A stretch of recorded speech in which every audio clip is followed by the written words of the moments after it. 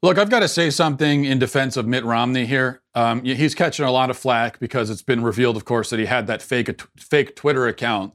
And in fact, the only reason we know about that, I guess, is because he told on himself. He admitted that he has a fake account, and then people were able to find out which account it is based on context clues. And it turns out that he's got this fake account, and the fake account's name is Pierre Delecto, which is just a delectable name for a fake account, if I do say so myself. And his account, his alter ego, Pierre Delecto, would often compliment and defend Mitt Romney. And so people are making fun of him for that. But I've got to come to Romney's defense, much like Pierre Delecto would do, and say that I don't blame Romney for having fake accounts. I have fake accounts myself. I have many fake accounts. But the only difference is that my fake accounts have turned against me, and now they all insult me and troll me, just like everybody else. Single tear goes down the cheek. At least my point is, at least Romney's alter ego is loyal to him, and that's got to count for something. I think that speaks to a man's character when your alter egos, because think about it, think about how sort of close quarters you are with your alter ego. You're sharing a brain. And it can be really difficult to maintain a good working relationship. And the fact that he has is I think speaks to it. By the way, remember, Trump's has an alter ego. His alter ego is John Barron. And so John Barron used to, back in the old days in New York, he used to call up the media with flattering stories about Donald Trump. Now, I'll tell you though, so now this debate has started about who's better? Which one do you prefer, Pierre Delecto or John Barron? And I got to say, they both have their plus sides. They both have their weaknesses and their flaws, just like any other alter ego would have. But I tend to prefer John Barron just because I like how John Barron more forward. He's going to call you on the phone, and he's going to get in front of it. And John Barron. He's not just playing defense all the time. He's on offense. So what Pierre Delecto would do is he's just going to defend Mitt Romney against attack, whereas John Barron, he's going to go and say, "I'm going to plant good stories about my friend Donald," and so I prefer that. Here's what I really want to see, though. I want to see a televised debate between Donald Trump, Mitt Romney, John Barron, and Pierre Delecto. That's what we need to see. So somebody get on that. That is pay-per-view material right there. If pay-per-view even existed anymore, it truly doesn't. All right, much to discuss today, beginning with a sex scandal. A pretty, let's say, remarkable sex scandal in many ways. A sex scandal involving a prominent politician. One that even has accompanying photographs, okay? Yet, so it's got all the makings for a big splash type story, but you probably haven't heard about it. The media has already successfully buried it, which tells you that this was a Democrat, of course, obviously. But anytime there's a sex scandal involving a politician and you hadn't heard about it, the story broke a week ago and you're just hearing about it now, or a few days ago, then you automatically know that it's a Democrat. But there are other reasons why this scandal is being conspicuously ignored, and I want to talk about that in just a moment. But first, a word from Policy Genius. Halloween is on the way, which means it's time to break out the rubber spiders, the fake cobwebs, the jack-o'-lanterns. We've got all that stuff in our house right now, especially with my kids. There are fake spiders and everything everywhere. Which I saw someone on Twitter point out the irony that you clear out the real cobwebs so that you can put the fake cobwebs up in their place. I don't know. It's just something that we do as human beings in modern society. But if you've got a family, you might be dealing with something a little bit scarier right now, which is shopping for life insurance. If the idea of looking for life insurance intimidates you, which I know it can for me, then you got to try PolicyGenius.com. Policy Genius is the easy way to shop for life insurance online in minutes. You can compare quotes from top insurers to find your best price. Once you apply, the Policy Genius team will handle all the paperwork, all the red tape. And that's for me, that's the main thing, is it's kind of intimidating when you think about something like life insurance. all of the paperwork and everything, all the hoops you got to jump through, well, you go to Policy Genius, and they're going to make it really easy for you. This October, take the scariness out of buying life insurance with Policy Genius. Go to policygenius.com, get quotes, and apply in minutes. You can do the whole thing on your phone right now. Policy Genius, the easy way to compare and buy life insurance. All right. Representative Katie Hill, congresswoman from California, of course, Democrat, influential, prominent, serves on two important committees, the Oversight Committee and Armed and Service. Armed and Service. So that's three committees. She's on the Oversight, the Armed, and then the Service Committee. Anyway, Armed Service Committee and the Oversight Committee. According to Red State, which originally reported this based on, they're doing this based on information they were provided through text messages and photographs, so they've got the goods. And what they're reporting is that Representative Hill was allegedly involved in a sexual relationship with a 22-year-old female staffer.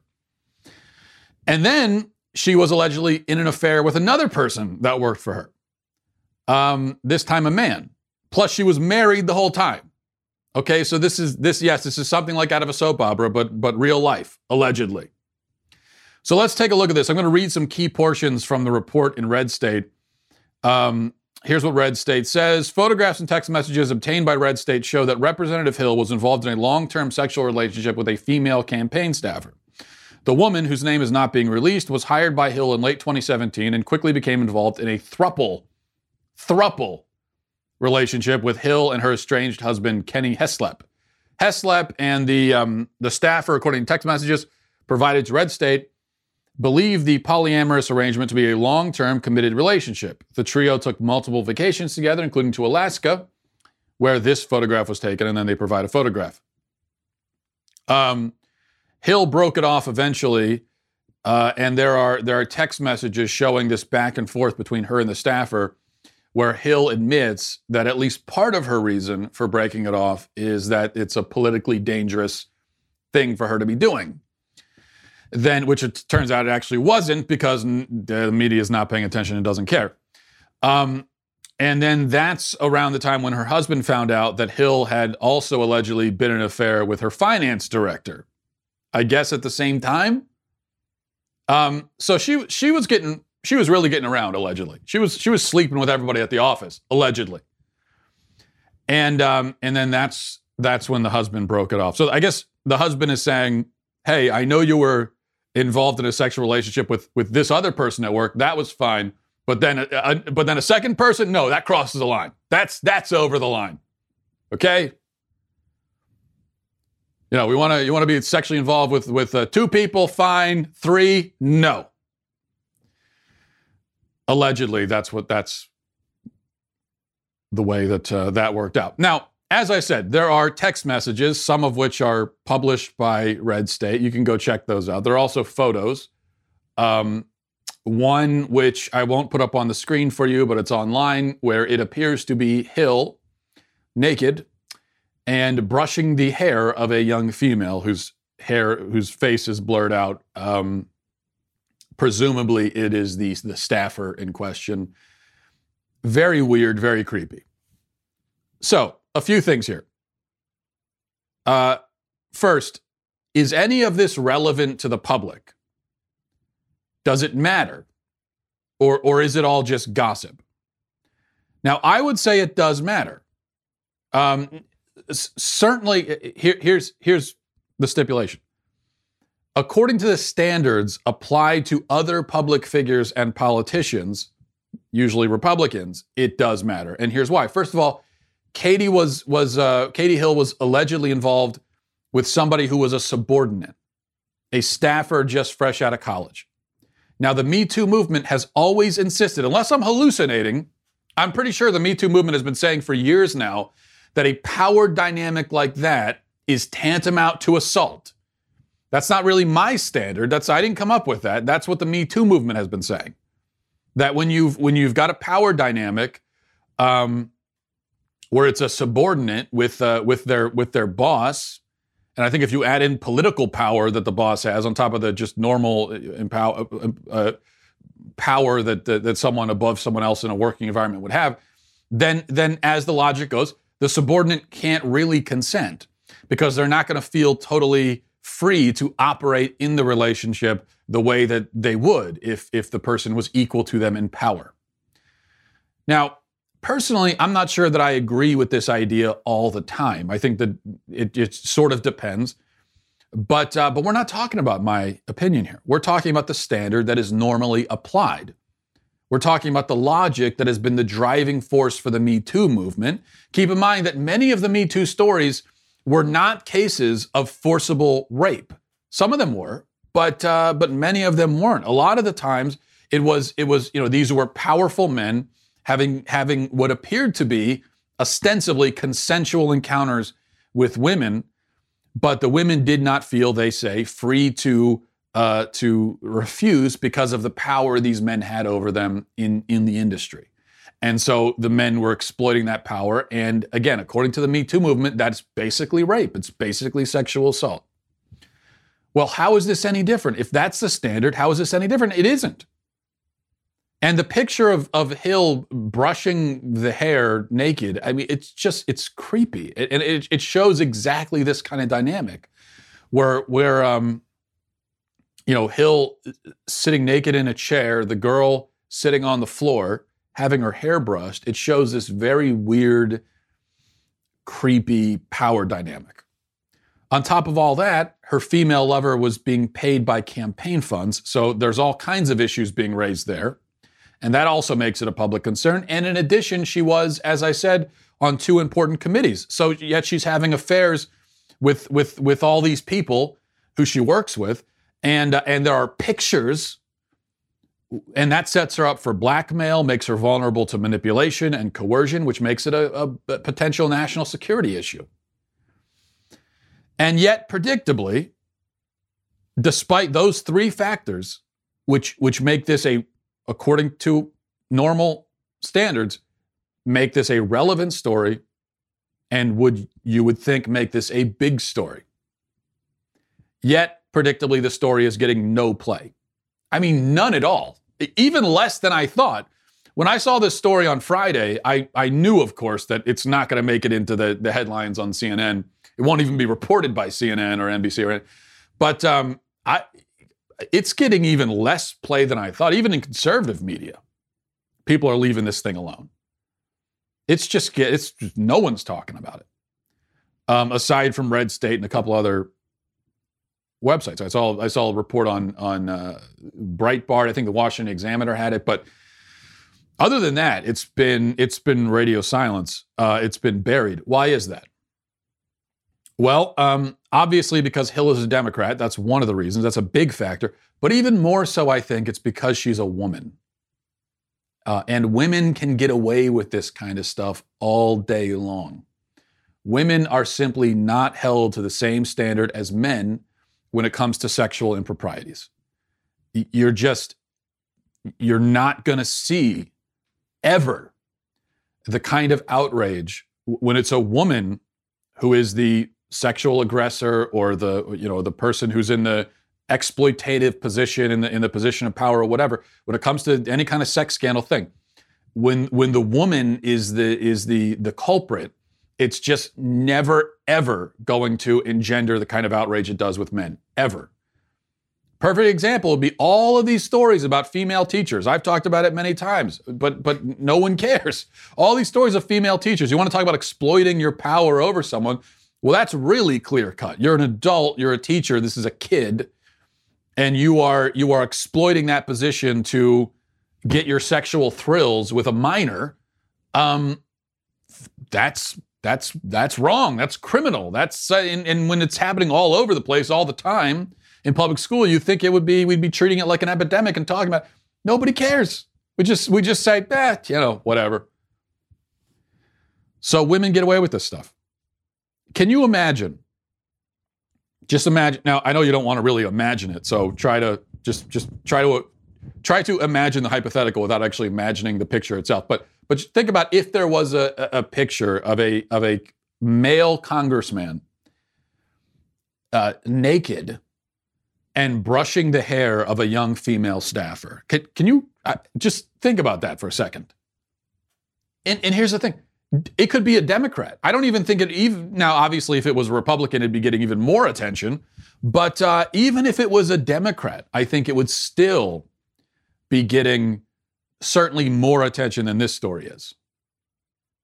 That image, that photo would be this iconic thing that everybody sees, and it would be referred back to 10 years from now. People would still remember it. Yet it's a woman, so nobody cares. Also, the fact that it's a homosexual thing, I think, helps her. So Hill has three things going for her that make this untouchable. Even if her staffers. So the story's untouchable, but as far as Hill's concerned, apparently, allegedly, her staffers are not untouchable. She's a woman. She's apparently bisexual, and she's a Democrat. And this sets up a dynamic where she can literally do anything she wants, especially in the area of sex. Just whatever. It doesn't matter. She could do what she wants. No one is ever going to say anything. She'll get away with it. It's just completely outrageous. And here's the thing. Either it's true that it's inappropriate and wrong and even potentially assault for a person in a position of power to be involved in a sexual relationship with someone who's underneath them, not literally, but either that's wrong, inappropriate, potentially assault, or it's not. And so we just can't do this. You make an exception for Katie Hill's, whatever. Then okay, well then you've waved your head and your hand and said whatever to all of these cases. You can't circle back around the next time there's a story about a man doing something like this and say, look, it's the patriarchy, it's sexism, it's women are under attack. You just can't do that. I mean, you can do it physically, no one's going to stop you, but you can't expect to be taken seriously when it becomes entirely clear. And this has been my impression for a while now. A lot of people's impression. The Me Too movement is more of an anti-male thing. It's an ideological. It's about smashing the patriarchy and all this nonsense. It's not really about protecting women it's certainly not about making taking a stand against sexual assault. It's not about that because we know that because it's so damn selective. And what the Me Too movement has done, they've just waved their magic wand and granted clemency to all women. Women, doesn't matter. All of you completely absolved. It doesn't count, doesn't matter. You can do whatever you want. This is only about men. All right. Kind of an awkward transition here, I'm afraid, but a brand of menstrual products. Well, I guess there's no non-awkward, seamless transition from any subject to talking about menstrual products, but here we are. A brand of menstrual products, the brand Always, which is a good name for a brand of menstrual products, I suppose. They always work, right? Better than a brand called Occasionally or something. I have to stop riffing on menstrual products and just get to it. The point is, this brand has on its packaging the Venus symbol, and it's the circle with a cross beneath it. This is a symbol that universally means woman, which makes sense to have on your packaging, right? If it's a menstrual thing, because it's a menstrual product, so you've got a symbol that represents people who menstruate. Makes a lot of sense, you would think. Well, trans activists were not happy about it because they came in, the trans activists did, and they made the point that sometimes men menstruate. Just like sometimes polar bears fly, sometimes squirrels do calculus. These things happen. Anything's happen. There are no rules. Science is a myth. And that's how it is. And Procter & Gamble, which owns the brand Always and is a big, massive, huge, scary corporation. They own approximately every brand at the grocery store. But they caved to the complaints of these gender-confused individuals and said, okay, we'll take the symbol off. And they did. Because an enormous multinational corporation was bullied into agreeing that sometimes men get periods. Now, there was a lot of talk of menstruating men this weekend, unfortunately, because Period Day also happened. There was the holiday Period Day, which is a thing. I don't know if you celebrate it, but I guess we're supposed to celebrate periods or something. Yet the trans activists came barging in yet again, as they always do, and made the point that actually this should be about them. Because that's always their point, isn't it? With anything. Their point is, hey, you know what, guys? This shit's really about me, isn't it? No matter what we're doing, no matter what we're talking about, what the issue is, they come in, barreling in through the door. Hey, wait a second. Wait. Let's make this about me. And they said that, so Twitter was filled with a bunch of people saying, hey, if we're doing Period Day, remember, men can get periods.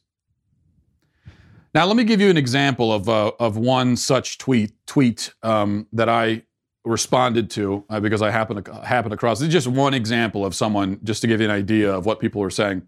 It says, hashtag National Period Day. Remember that, the person said, remember that trans women can get periods. Yes, trans women. When speaking on the subject of periods, don't limit the conversation to cis women only, because our trans sisters are experiencing the same, and it's wrong to cut them out. Now, this is important. I wanted to read that to you because you need to realize we're talking here about, and I know this can get confusing sometimes because all this gender stuff on the left is madness. None of it makes any sense. It's all nonsense. So it's easy to lose track. But I want you to appreciate how insane this is. When someone on the left says men can get periods, they could be talking about biological females who identify as men. And yes, that's true that those people can get periods because they aren't really men. And that fact, that's kind of the thing that reveals that to you. That's the giveaway, is the fact that they're having a period, which means they are men. If you find yourself in a situation where you're having a period, it means you're not a man. It at least means that. So that will clarify that situation for you. And your second clue that you're not a man is literally everything else about you. Literally everything. But, just to be clear, the left is also claiming that men, biological males, actual men, can have periods. That's what this tweet and a lot of people, that's what they're saying. When they say trans women can get periods, what they mean is biological males can menstruate. That is the claim. And this is a claim that is basically mainstream now on the left, at least in the case that now maybe there are a lot of leftists who won't go out of their way to go out and announce this. They're not going to go screaming it into a bullhorn. Biological males can menstruate. They're not going to be screaming that into the bullhorn. But they're also not going to deny it. They're not going to argue it. Biological males can menstruate. Now, I happened to get into a back and forth with this particular person on Twitter who wrote this, and they defended their assertion by saying, and I'm not kidding, they said that that biological males can menstruate because sometimes they get bloated and they have stomach cramps. Not joking. That was the argument. Proving that biological males can menstruate by saying, oh, wait, what are you saying? That you're saying that biological males don't get stomach cramps? Which is like saying that a dog is essentially the same as a tuna because both can swim. Oh, you say a dog isn't a fish? Well, here's a picture of my dog swimming in our backyard pool. Checkmate, science denier. But what do? When it gets to this point where you have people sincerely claiming that biological males can menstruate, there's no argument you can present. Because any argument that you do present is going to be grounded in reality And what the left is now saying is reality doesn't matter. It simply makes no difference what the actual reality is. So what can you do? Well, I'll tell you one thing we can't do is just ignore this, because or treat it as a sideshow or as an irrelevant issue. The left they are waging a war on reality itself. That's why when I go to colleges and I give talks, one of the talks I give is the war on reality. This is a war on reality. That's why this matters.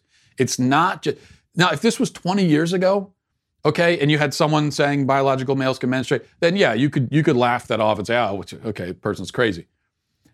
It's still crazy, but this is something that the left they are trying to establish a culture where that kind of claim is accepted as perfectly true and normal. So they're trying to break down reality itself. Is it worth fighting back against that? Yeah, I would say so. Because if we don't have reality, if words don't mean anything, if there's no reality, if science doesn't mean anything, then where do we go next? What's the point of having any discussion? How do we have any discussion if we don't have these reference points based in reality? All right, I love this. I gotta mention it. A few weeks ago, the greatest living director, Martin Scorsese, a guy who's pushing, what is he, 80? Over 80 now? I don't know. But he's still making cinematic classics. He's been at it for 30 years or more, 40 years. And nobody in Hollywood has a batting average like this guy. It really is remarkable. A few weeks ago, he came out and said that Marvel movies are bad, basically. He said they don't count as cinema. He said they're more like theme park rides. They're not really movies. It's not real cinema. And he's right about that. It brought all the Marvel fans out to explain how Martin Scorsese doesn't know what he's talking about. He's out of touch. They've got this movie, The Irishman, coming out with De Niro and Pacino and Pesci and basically every great actor that's ever been in a mob movie is going to be in this movie, The Irishman, that's coming out. It's got a 100% on Rotten Tomatoes. It's his best reviewed movie ever. And this is a guy who's made nothing but classics, almost. He's had a few misses here and there. But you had Marvel fans saying, that guy doesn't know anything. What does he know? He's only made almost nothing but cinematic masterpieces in his career. What does he know about cinema? So now I actually thought that Martin Scorsese was giving Marvel too much credit, because to say they're theme parks makes them sound at least somewhat fun. In reality, they're not even that. They're commercials. Marvel movies, if you're going to a Marvel movie, you should understand, you are sitting through a 2.5-hour commercial. They are toy commercials. They exist for the most part to sell merchandise. And they also exist to propagate themselves. They exist so that another one can exist. And they're not ever trying to really tell a story or finish a story or do anything. It's just, the main goal is to sell merchandise with the movies. And so how do we do that? Well, we need to keep making more and more and more movies, which means the story can never end. There can never be resolution. There can never be a real climax or anything like that in the movie. It's not like a 3-act thing, a typical structure of a story. It's just one act that never, ever, ever, ever ends. Well, this weekend, Francis Ford Coppola, the man behind the greatest film of all time, The Godfather, I'm sure I don't have to tell you, he agreed with Scorsese. No big surprise. Only he took it further. He said, I guess he was doing a press conference or something, he said, when Martin Scorsese says that the Marvel pictures are not cinema, he's right, because we expect to learn something from cinema. We expect to gain something, some enlightenment, some knowledge, some information, some inspiration.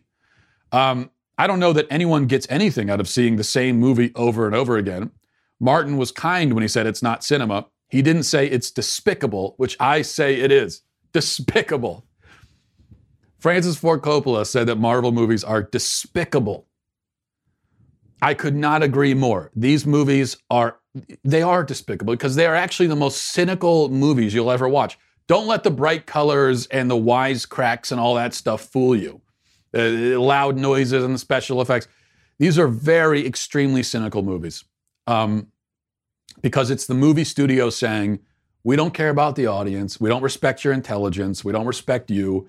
We're just gonna we don't respect the fact that you're spending money on these tickets, and so therefore deserve some sort of actual cinematic experience that's somewhat meaningful. No, we don't care about that. We're just going to keep shoving the same tired, bland, played out goop down your gullets because we know you'll swallow it and you'll pay the money and you'll come back again. That's what the movie studio is saying. And you've got all these people that line up for the movies and say, yes, yes, please, sir, can I have another? It is despicable. Now, I don't mean to appeal to authority here, but come on, you've got the greatest living director and now the director of the greatest film of all time, both saying that these movies are trash. So before you disagree, ask yourself, do you know more about cinema than the greatest living film director and the director of the greatest movie ever? Do you think you know more than they do? So before you disagree, say, I like Marvel movies. Maybe there's, who knows? Like maybe these guys know a thing or two. Maybe they might be onto something. Maybe it's worth considering. You know, if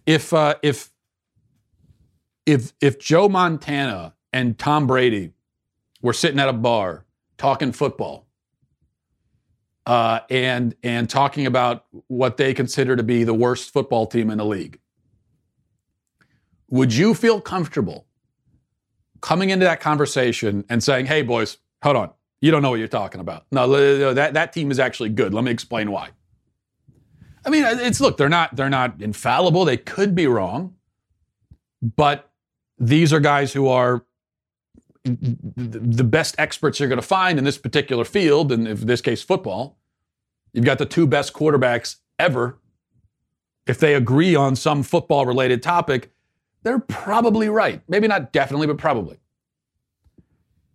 All I'm saying is if Scorsese and Coppola agree on a movie-related topic, I'm not going to disagree because I think they probably know what they're talking about. But you don't even need to take their word for it anyway, because it should be obvious. You know, I've been saying this. I'm no movie expert. I've been saying this way before Scorsese and Coppola chimed in, that these movies they're garbage. They really are. We should demand more. We should have higher standards. And it's not, and please don't say, oh, well, sometimes it's fun to just turn your brain off and not every movie needs to be thought-provoking. Okay, yeah, sure, right. But that's not an excuse. Even if, not every movie has to be really deep and thought-provoking. That's true. Honestly, I think most movies should be. I think that should be sort of the default state of a movie because it is art. And there should be a real substantive point to it. But yeah, not every movie has to be that way. Fine. But if you're going to go the more lighthearted, not even lighthearted, because something could be lighthearted but still have some depth to it. So if you're going to go the shallower route, something that's pretty shallow, it could still have creativity. It could still have wit. There could still be a real story being told. The movie could still exist for some reason other than simply to sell merchandise and to propagate itself like some sort of disease. So even in that case, there are movies there are movies I could think of that aren't particularly thoughtful, but were still enjoyable to watch and still had some creativity to them and some wit and some uniqueness and you could tell that they exist mainly because the people involved in the movie wanted to tell this story. It might not be the most important story in the world, but it's a story and they wanted to tell it. So great. But when you have movies where I guess this is my point. That's the main reason a movie should exist. Now, obviously it's got to make money and especially the people in the movie studios, the producers and everything, that's going to be their main concern. Fine. I get that. That's the reality. But the directors and the actors, I mean, the main reason, and the person who wrote the script and all that, I think it should be clear from watching it that what motivated them was the desire to tell this story. That's what makes Martin Scorsese such a brilliant, all-time great director is that, yeah, he likes making money. Definitely. Of course he does. But you also know when he puts a movie out, this is a story he really wanted to tell. And so if he, he's got the movie Silence. It came out a few years ago. It's like 3 hours long. This long, ponderous movie about Portuguese missionaries in 16th century Japan. And it wasn't a big blockbuster success, but he spent many years developing this movie because it's just a story he wanted to tell. I don't think with a Marvel movie, when Iron Man 15 comes out, I just don't think that anyone involved is really saying, oh, we got to tell this 15th story about Iron Man, where he saves the day against some intergalactic guy who shows up and go, whatever, I don't think anyone is saying that. I think it's rote and routine, and it's like, all right, let's jump on the horse again and make another $1 billion. All right, so I'm going to go through some emails, and these are exclusively emails from people challenging me on a number of subjects that I talked about on the show. Of course, I read and respond to other emails too. I always enjoy emails that compliment me as well. Maybe I'll pull up Pierre Delecto. Maybe I should start writing them to myself. If you won't do it, then I'll do it. Damn it. Anyway, but I also appreciate the back and forth with people who listen and write an email trying to pick apart my arguments. It keeps me sharp, relatively, at least as sharp as I can get. So this is from Chad, says, hi, Matt, I'm a police officer in Texas. I enjoy your show. Let me begin by saying, an open structure call is treated as a burglary. If possible, we try to contain the structure on all sides. You were correct when you said you don't have all the information. I think it's very difficult for you to make a cut and dry decision as to what should happen. I can only imagine that the guy was headed to the rear of the building and saw a person at the window with a gun. I'm not going to say he's right or wrong because I don't know all the facts, and you shouldn't either. My own personal feeling is that the charge of murder is a stretch, being as he didn't set out to kill someone. I think manslaughter is more appropriate. The other problem society faces is a lack of qualified applicants. Because of that, people are being hired that probably not qualified due to a lax in hiring requirements. That may be due to it not being worth it to be a police officer. That may be due to media coverage or the fact that people are okay with cops being killed because, quote, that's what they signed up for. I hate when people say that because it cheapens our lives. Nobody says that about the military. Nobody signs up to die. Okay, Chad, first, as to this particular case, I agree that the charge of murder might be a stretch, might be a bit ambitious. Though, honestly, I thought that with the Geiger case, too, and she was convicted, so who knows? But I feel very confident saying, based on what we know, I don't know what's going to happen in court or whatever. I'm not going to make any predictions there. But the officer was very much in the wrong. And I think we know that because these facts are not in dispute.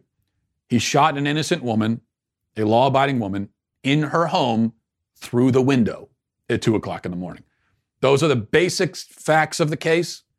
Now, if some other information comes out that says, oh, no, actually, she was a wanted murderer and she was breaking into someone's home, and that's not going to happen. So that basically, we would need to find out that this entire story, as it's being reported, is completely false and wrong, and every single aspect of it is fake. I don't think that's the case, especially when the police department itself is not saying that. They're the ones who came out and said this was wrong, this was wrong, he shouldn't have shot. So I think we can be pretty confident in the basics of the case. And so I think we could say that it was wrong, at least. Now, as for that's what they signed up for thing, I did make that argument, but not in reference to cops being killed. I'm not saying I'm okay with cops being killed, and I certainly would never dismissively wave off the death of police officers with a statement like that. I hope you would know that. There are people who do that. I wouldn't do that. I'm not a psycho. Okay, that would be crazy. That wasn't my point and would never be my point. And I agree that the anti-cop stuff in the media is overboard and often dangerous. And all this talk about police officers, hunting down black people and murdering them, that talk is wrong and once again dangerous. And I've said that many times. I have made that point myself many times. I said again on Friday that I think the racial angle in a lot of these cases is overplayed. Certainly in this case, I don't think there's any reason to assume that there was any real racial angle to that, even if the cop was white and the victim was black. My only point with that's what they signed up for was just when it comes to a certain amount of reasonable risk. So I was specifically and only taking issue with this attitude that you encounter from some people that basically excuses almost any cop shooting if they can find some technicality, some way in which the person who was shot may have been, by some very low percentage chance, a risk. I gave the example of Daniel Shaver in Arizona. I think it's one of the classic examples, tragic examples. The man shot and killed by cops while crawling on the ground in a hotel hallway, begging for his life. He was shot and killed by 3 cops standing over him 10 feet away, 5 feet away, with their guns trained directly on him. Now, he went and reached for his waistband because his pants were falling down. He was trying to pull them up. It was just an instinctive thing. That's when they shot and killed him. Technically, yes, he moved his arm, and so technically, maybe, yeah, you're allowed to kill him. And so that's why these cops didn't end up going to jail, even though I think they should have. I am taking issue with that particular attitude, where you're saying that, well, technically, there's like a 0.05% chance that this guy's actually a risk to you, given the advantage you have over him, given the fact that he is clearly making every attempt to submit, and he could not be more submissive. But there's still that small, tiny chance when he makes that slight movement of his hand. And so there are some people who say, well, yeah, you know what, just, you can shoot him. And okay, better safe than sorry. In that kind of scenario, I find that sort of logic to be deeply troubling. My point is that the safety of police officers is of tantamount importance. Also, period, end of the sentence. Also, the safety of innocent civilians is also of tantamount importance. And so we should not be putting the lives of police officers over that of innocent community members. But we shouldn't be putting the community members over the police officers. So, I'm saying it's like equal footing here. So police officers' lives are very valuable. The life of the woman who was killed in her home at 2 a.m. while she was playing video games with her nephew, her life was valuable too. And that police officer's life was not any more valuable than hers. And hers wasn't any more than him. That's my point. I mean, would you really take issue with that? But if we're going to say that in some way, technically, maybe that shooting was justified, then I don't see how you could do that without, even if you don't say it, I don't see how you could make that argument without essentially implying that her life is not quite as valuable and important as his. Because, yeah, maybe technically, somehow, in some obscure, minor, very small chance, she could have posed a threat to him, so just kill him just to be safe. I get that's my problem. This attitude of, well, kill the civilian just to be safe, just in case. And I know that no one is putting it exactly like that, but when you defend things like the Daniel Shaver killing, or when you potentially defend things like this woman who was shot in her home at 2 a.m. while playing video games with her nephew, even if you're not saying kill them just to be safe, that is kind of what you're saying. And I'm, now, when I say you, I don't mean necessarily you specifically. I'm talking the universal you. So that's my problem. I think when,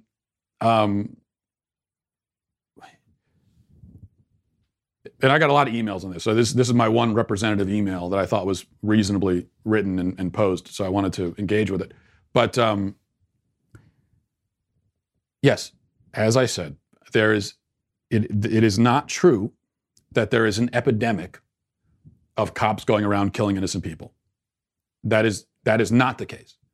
The majority of cops are good people, and they're good at their job, and they're just like the majority of anyone.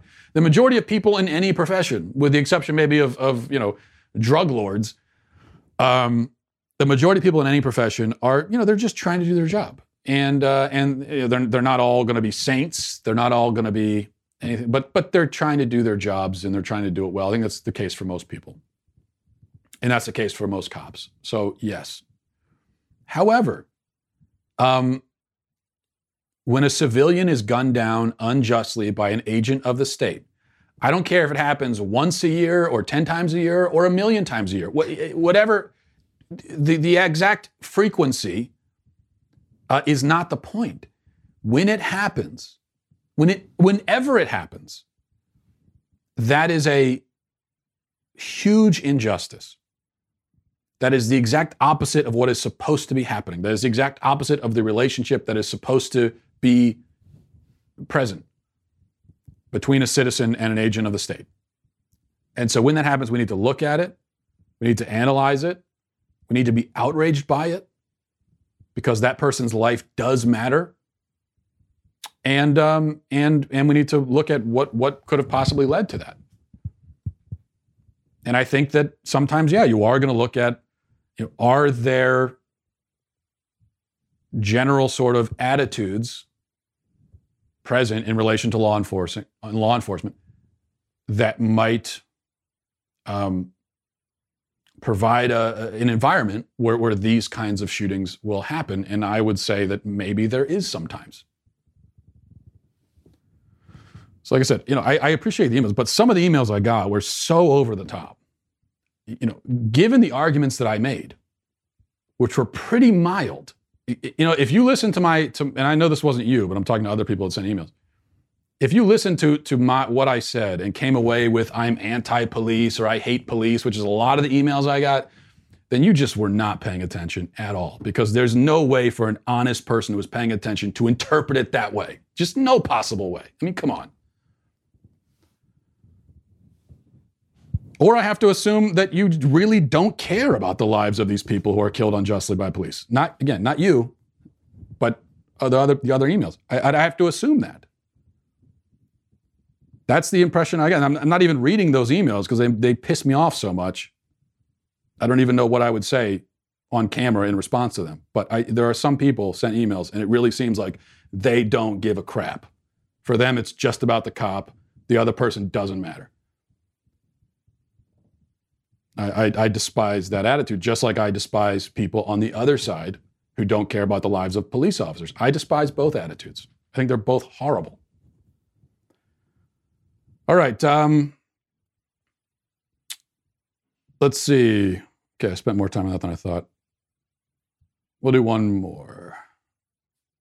This is from Henry. Says, hi, Matt. I just listened to your podcast where you made the claim that every person is a human and vice versa. Although I agree with your stance on abortion, and I agree that a baby in the womb is both a person and a human, I would have to disagree with that statement. I've taught Bible studies on the Trinity in the past, and when I make the statement that the Trinity consists of three co-equal and co-eternal persons, I always have to clarify that I'm not saying the Trinity consists of three humans. Each member of the Trinity is a person because he is personal and has the attribute of personhood. I understand this is not what you were talking about, so please forgive me if I'm being too technical. I'm pretty sure, Henry, I'd have to go back and listen to it. I'm pretty sure I said that every human is a person, and that this distinction between human and person is ad hoc. It is an artificial, invented distinction, invented specifically to justify abortion, because there is no other time where a pro-abortion person would draw a distinction between human and person. So every human is a person. That's my point. I don't think I said, and if I did, then I was not phrasing it correctly. I don't think I said that every person is a human, because I agree with you that's not true. That's not necessarily the case. There are ways of understanding person that would not necessarily pertain to humans.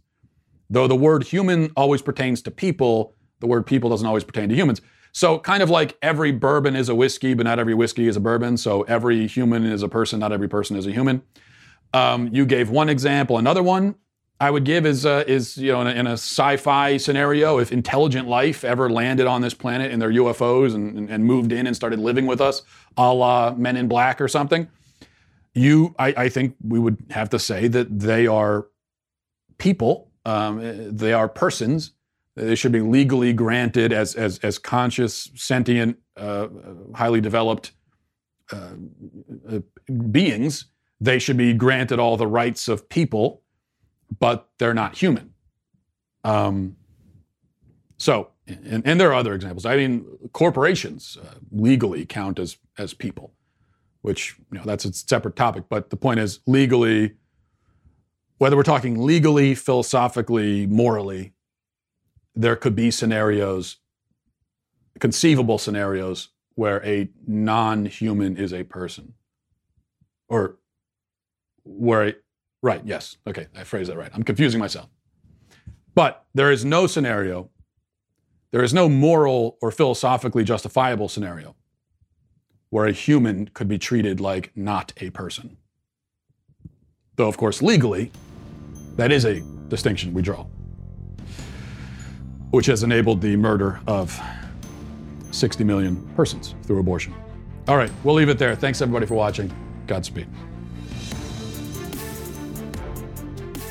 If you enjoyed this episode, don't forget to subscribe. And if you want to help spread the word, please give us a 5-star review and tell your friends to subscribe as well. We're available on Apple Podcasts, Spotify, wherever you listen to podcasts. Also, be sure to check out the other Daily Wire podcasts, including The Ben Shapiro Show, Michael Knowles Show, and The Andrew Klavan Show.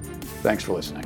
The Matt Walsh Show is produced by Robert Sterling, associate producer Alexia Garcia Del Rio, executive producer Jeremy Boring, senior producer Jonathan Hay, our supervising producer is Mathis Glover, and our technical producer is Austin Stevens, edited by Donovan Fowler. Audio is mixed by Mike Coromina. The Matt Walsh Show is a Daily Wire production. Copyright Daily Wire 2019. If you want to delve the depths of leftist madness, head on over to The Michael Knowles Show, where we examine what's really going on beneath the surface of our politics and bask in the simple joys of being right.